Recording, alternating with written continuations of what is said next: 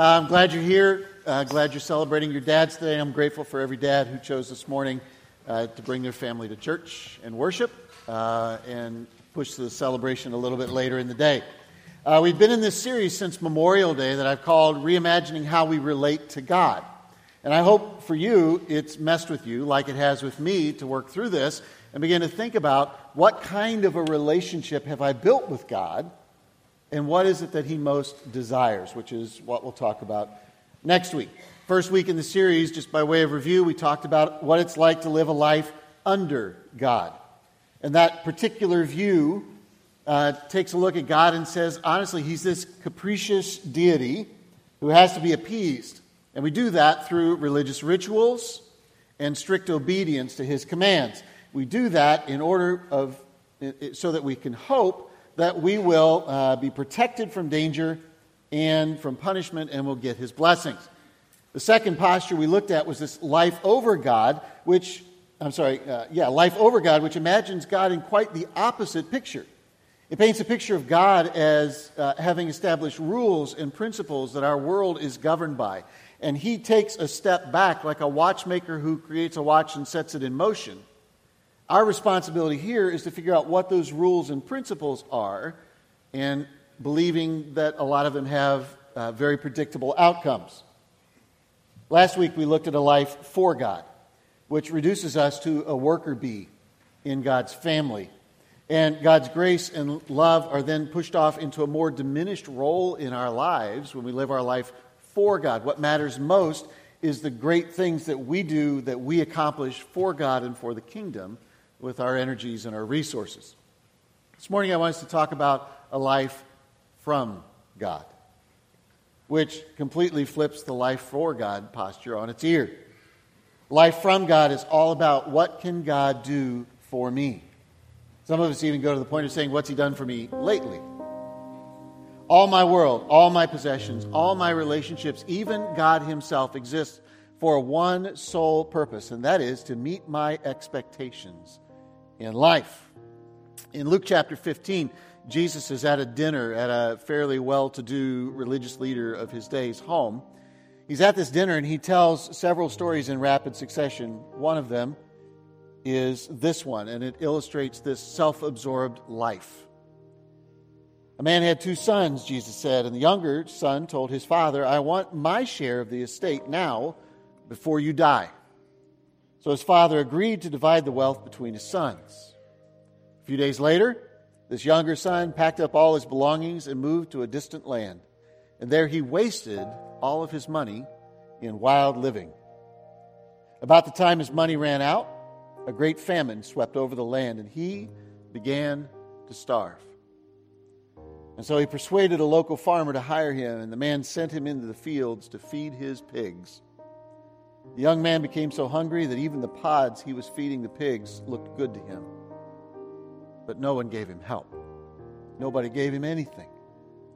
This self-obsessed son is now penniless. He's taken a job that no Jewish boy should ever do. He is feeding pigs. He has had this meteoric fall from riches to rags. He's gone from being comped martinis at the high rollers table at the Bellagio in Vegas to now he's just cleaning buffet trays at the Nickel Slot Emporium. When he finally came to his senses, he said to himself, the servants at my dad's home have enough food and some to spare. And here I am dying of hunger. So I'll go home to my father. It took a while. But he finally came to his senses. And I just wonder, as I think about him, what went through his mind? What thoughts did he wrestle with as he sank to his low, as he was finally broken? I wonder even more what the thoughts were with every step that he took closer and closer to home. Christian Smith is a sociologist at the University of North Carolina, and he has spent the better part of the last 2 decades digging into and studying the religious lives of Americans. Both Darren and I have talked about his research and what his discoveries have been over the past couple of years. The summary conclusion of his research is that the largest religion in America today is not Christianity. It's not Islam. It's not Buddhism. It's not any of the world's religion as we know them. In fact, the largest religion being practiced in the United States today is one of our culture's own making. We've created it, and he calls it moralistic therapeutic deism. There'll be a quiz on this later, so write it down. Now, I just call it MTD for short. What Smith found was that when he asked teenagers and he asked adults to describe their view of God these days, it didn't resemble what we would consider to be traditional Christian faith at all. It didn't reflect the God who was revealed in the Bible. It doesn't even reflect our cultural views and our traditional views of God, or even the views that you would find if you went through rational science to try to understand what God is all about.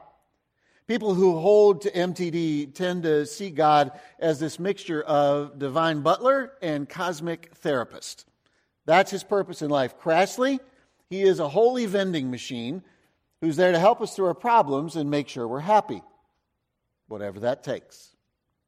MTD is in its essence a great description of this life from God posture. That God is simply there in our lives to supply everything that we could possibly need or want in this life.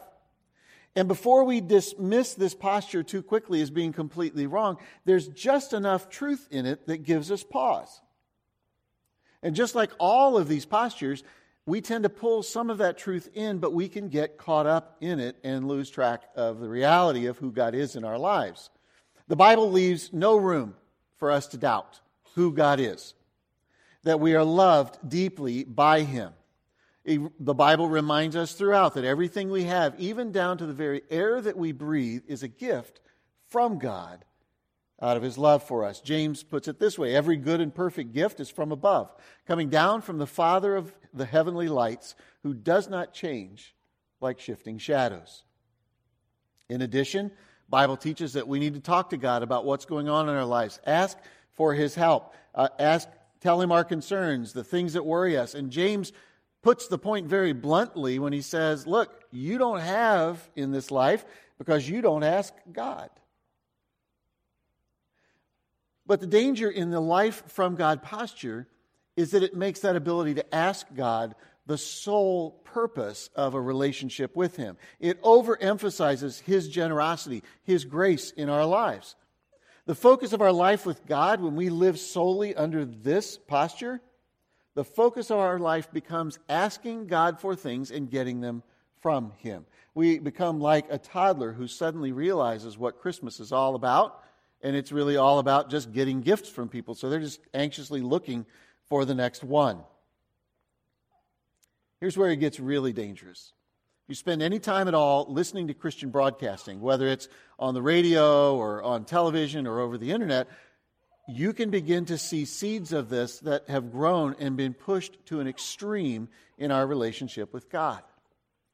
So much so that this teaching carries its own branding that's been assigned not by Christians, but by people on the outside looking in.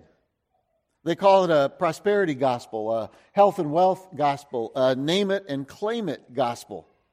And it's gotten so popular that Time magazine actually a couple of years ago ran a cover story entitled it, "Does God Want You to Be Rich?"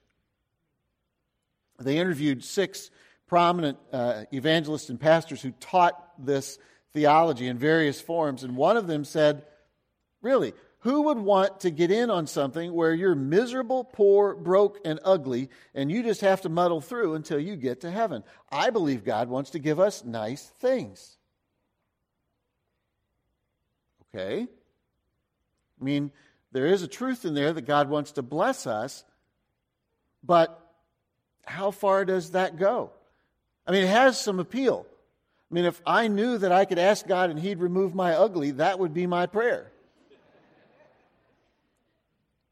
He promises to provide everything that we desire, everything that we want, not what we need in this life, and that God is going to bless everything that we do. Doesn't seem to match up with the life that Jesus lived. It doesn't seem to match up with the life of our Christian heroes through the centuries.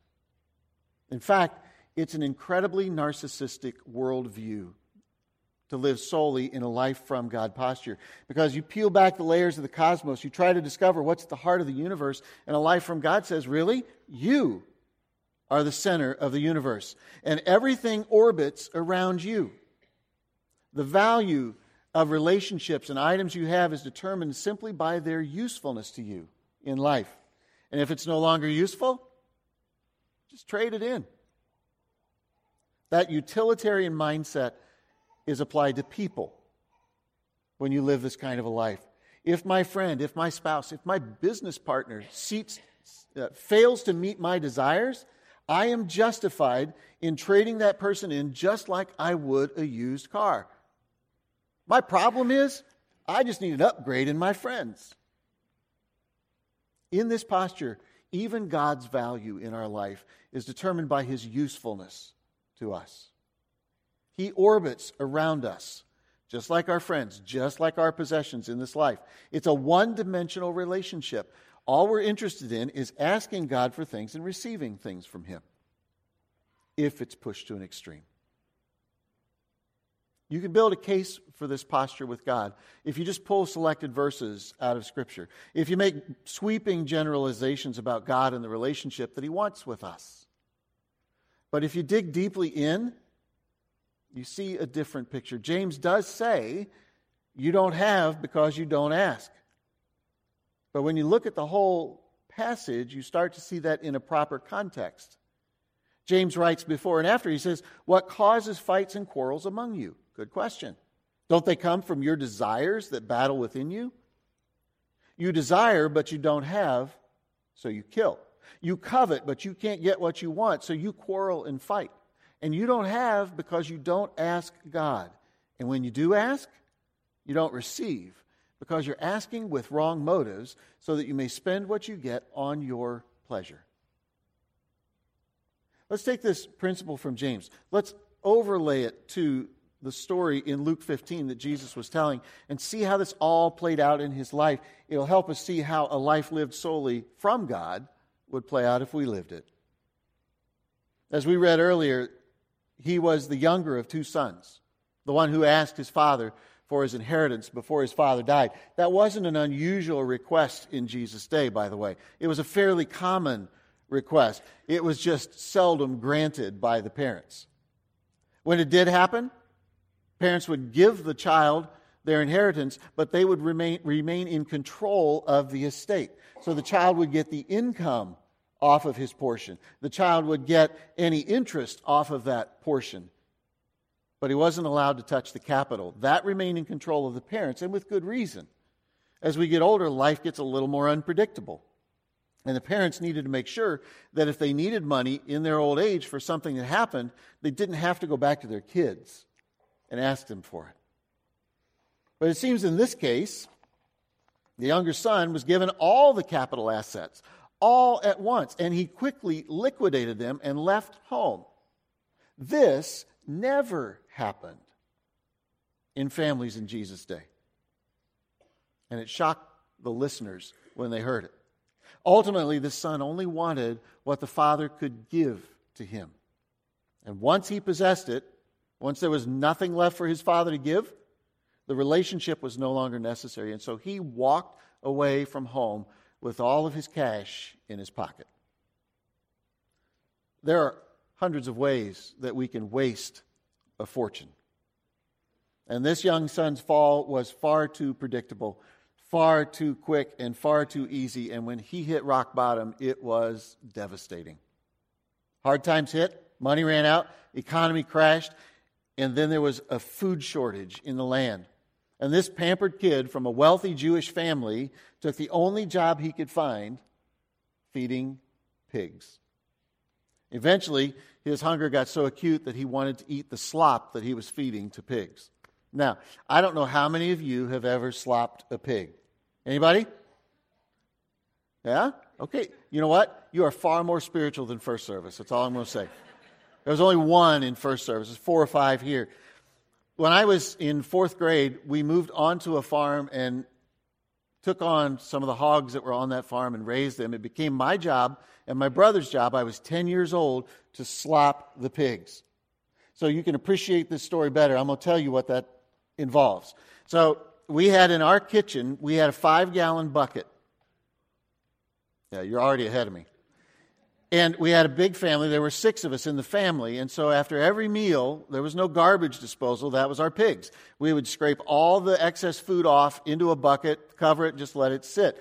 Every couple of days, when the food was really nice and rancid, and it just needed to be gotten rid of, we'd take it out, and we would take it over to the barn, carry this bucket over. We put some grain in it, and then we put some water in it, so we make this wonderful soup.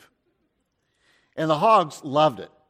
I mean, you literally had to fight them off as you walked into the lot and they saw the bucket. They would fight you to get to the trough, and you'd pour it into the trough, and it was the most disgusting thing I have ever smelled or seen in my life. I wanted to barf every time I slopped the hogs.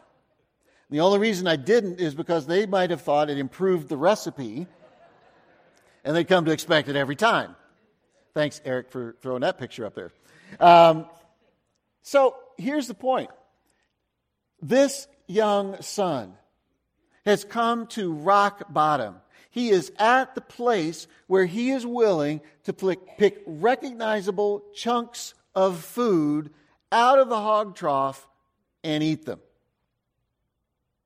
He's hit bottom. He comes to his senses, and he creates a new plan. He's going to go home and apologize to his father. He realizes he's forfeited any rights he had because he wasted his inheritance. The only thing left for him is to ask his father for a job as one of his servants, and that would be far better than the life he's fallen into. This greedy younger son illustrates the core characteristics of a life that is solely from God. The world revolved around him, around his wishes, his needs, whatever gave him pleasure. What's also interesting in the story, though, is that the older brother models for us a life lived solely for God. We talked about that last week. He never left home. He didn't ask his dad for his inheritance before he died. And one day, he's working hard for his father. He comes in from the fields and he hears this celebration spirit around the house.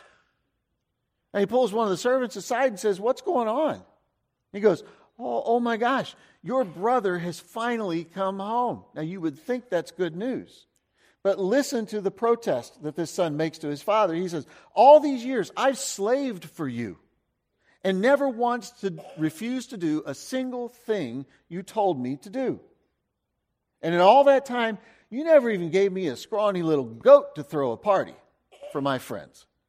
Yet when this son of yours," I love his language, "this son of yours comes home after squandering all of his money on prostitutes," that's a lot of conjecture on his part, "you celebrate by killing the fattened calf.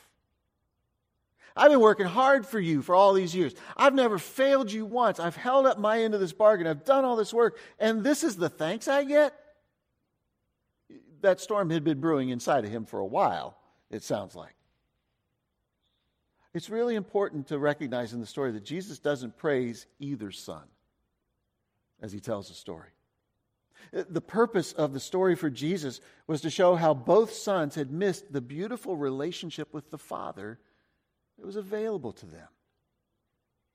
Both sons were keenly focused on their father's finances. The younger son simply took what was owed him, what he desired, while the older son was more patient, and he stayed home and he worked for it. He was self-disciplined. Their methods were as different as night and day, but they were both jerks. Just happened that the older brother was a more socially acceptable jerk than the younger.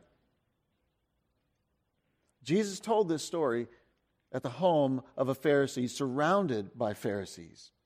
Obedience had filled this older son just like it had filled the Pharisees with a sense of self-righteousness. He was smug. He was arrogant. And he eventually became bitter and resentful and angry at others he deemed less valuable, including his brother. Jesus did not diminish the older son's obedience in the same way that he didn't glorify the younger son's disobedience. He was just showing his listeners how a life for God and a life from God fail to capture what God really wants in a relationship with us. Some of us in the room can identify strongly with the younger son. We tend to build our identities around our security and what we've received from God and the good things in our life. Others of us, I tend to be one of these, tend to behave more like the older son. We find our value in the things we can accomplish for God. And in fact, there are churches and faiths all over our country that spend a lot of time and a lot of energy in simply trying to change people from the younger son to the older son. And all that effort misses the point entirely. I think some of that's because of the label that the translators put in our Bible when they call this story the story of the prodigal son. It incorrectly draws all the focus on the younger brother. I think that title misses the point entirely. The word prodigal literally means lavish, recklessly extravagant. And while he did live his life that way, it really isn't about him. It's not about the son who left home. It's not about the son who stayed home. This story, in the final analysis, I believe, is all about the father and his recklessly extravagant love for his children. In his love, the father gave his sons the space to be themselves. Oh, they grew up in the same home. They had the same parents, the same experiences, but they were polar opposites. They had their own quirks, they had their own personalities, and the father loved both of his sons deeply for who they were. In his love, the father allowed both of these sons to make their own decisions. It's hard to do as a parent. It was hard for him, even when he disagreed, even when he knew that if they chose this path, there could be some serious consequences for it. Well, this loving father knew the only way to learn to know the difference between a good decision and a bad decision is to actually make some decisions. And in the final analysis, the father's love was strong enough that he could forgive and love extravagantly both of his sons. The younger son makes his trip back, and his father sees him from a long way off. I like to picture him like looking down the road that leads up to the property every day, wondering, when will he come home? When will he come home? When the father sees him, he does something very dignified in that culture for an older man to do. He ran to his son. And the son barely gets out the first sentence of his apology before the dad cuts him off and motions to the house and says, "Hey, bring the finest robe in the house and put it on him. Put a ring on his finger, which symbolized the authority of the father, and put sandals on his feet. And kill the calf we've been fattening. We have to celebrate with a feast, for this son of mine was dead and he's now returned to life. He was lost, but he's been found." While the party was going on, even after he knew what it was about, the older son stayed in the yard. He pouted. He refused to join in. And rather than let him stay out there and simmer, the father loved him enough to go to him and speak lovingly to him, in spite of the rage that he was spewing at his younger brother and his father. He says to the younger son, "Look, son," or the older son, "you've always stayed by me. Everything that I have is already yours. But we had to celebrate this happy day because your brother was dead and he's come back to life. He was lost and now he's found." If the word prodigal describes anyone in this story, it describes the father. And it gives us this beautiful image of God's love for us.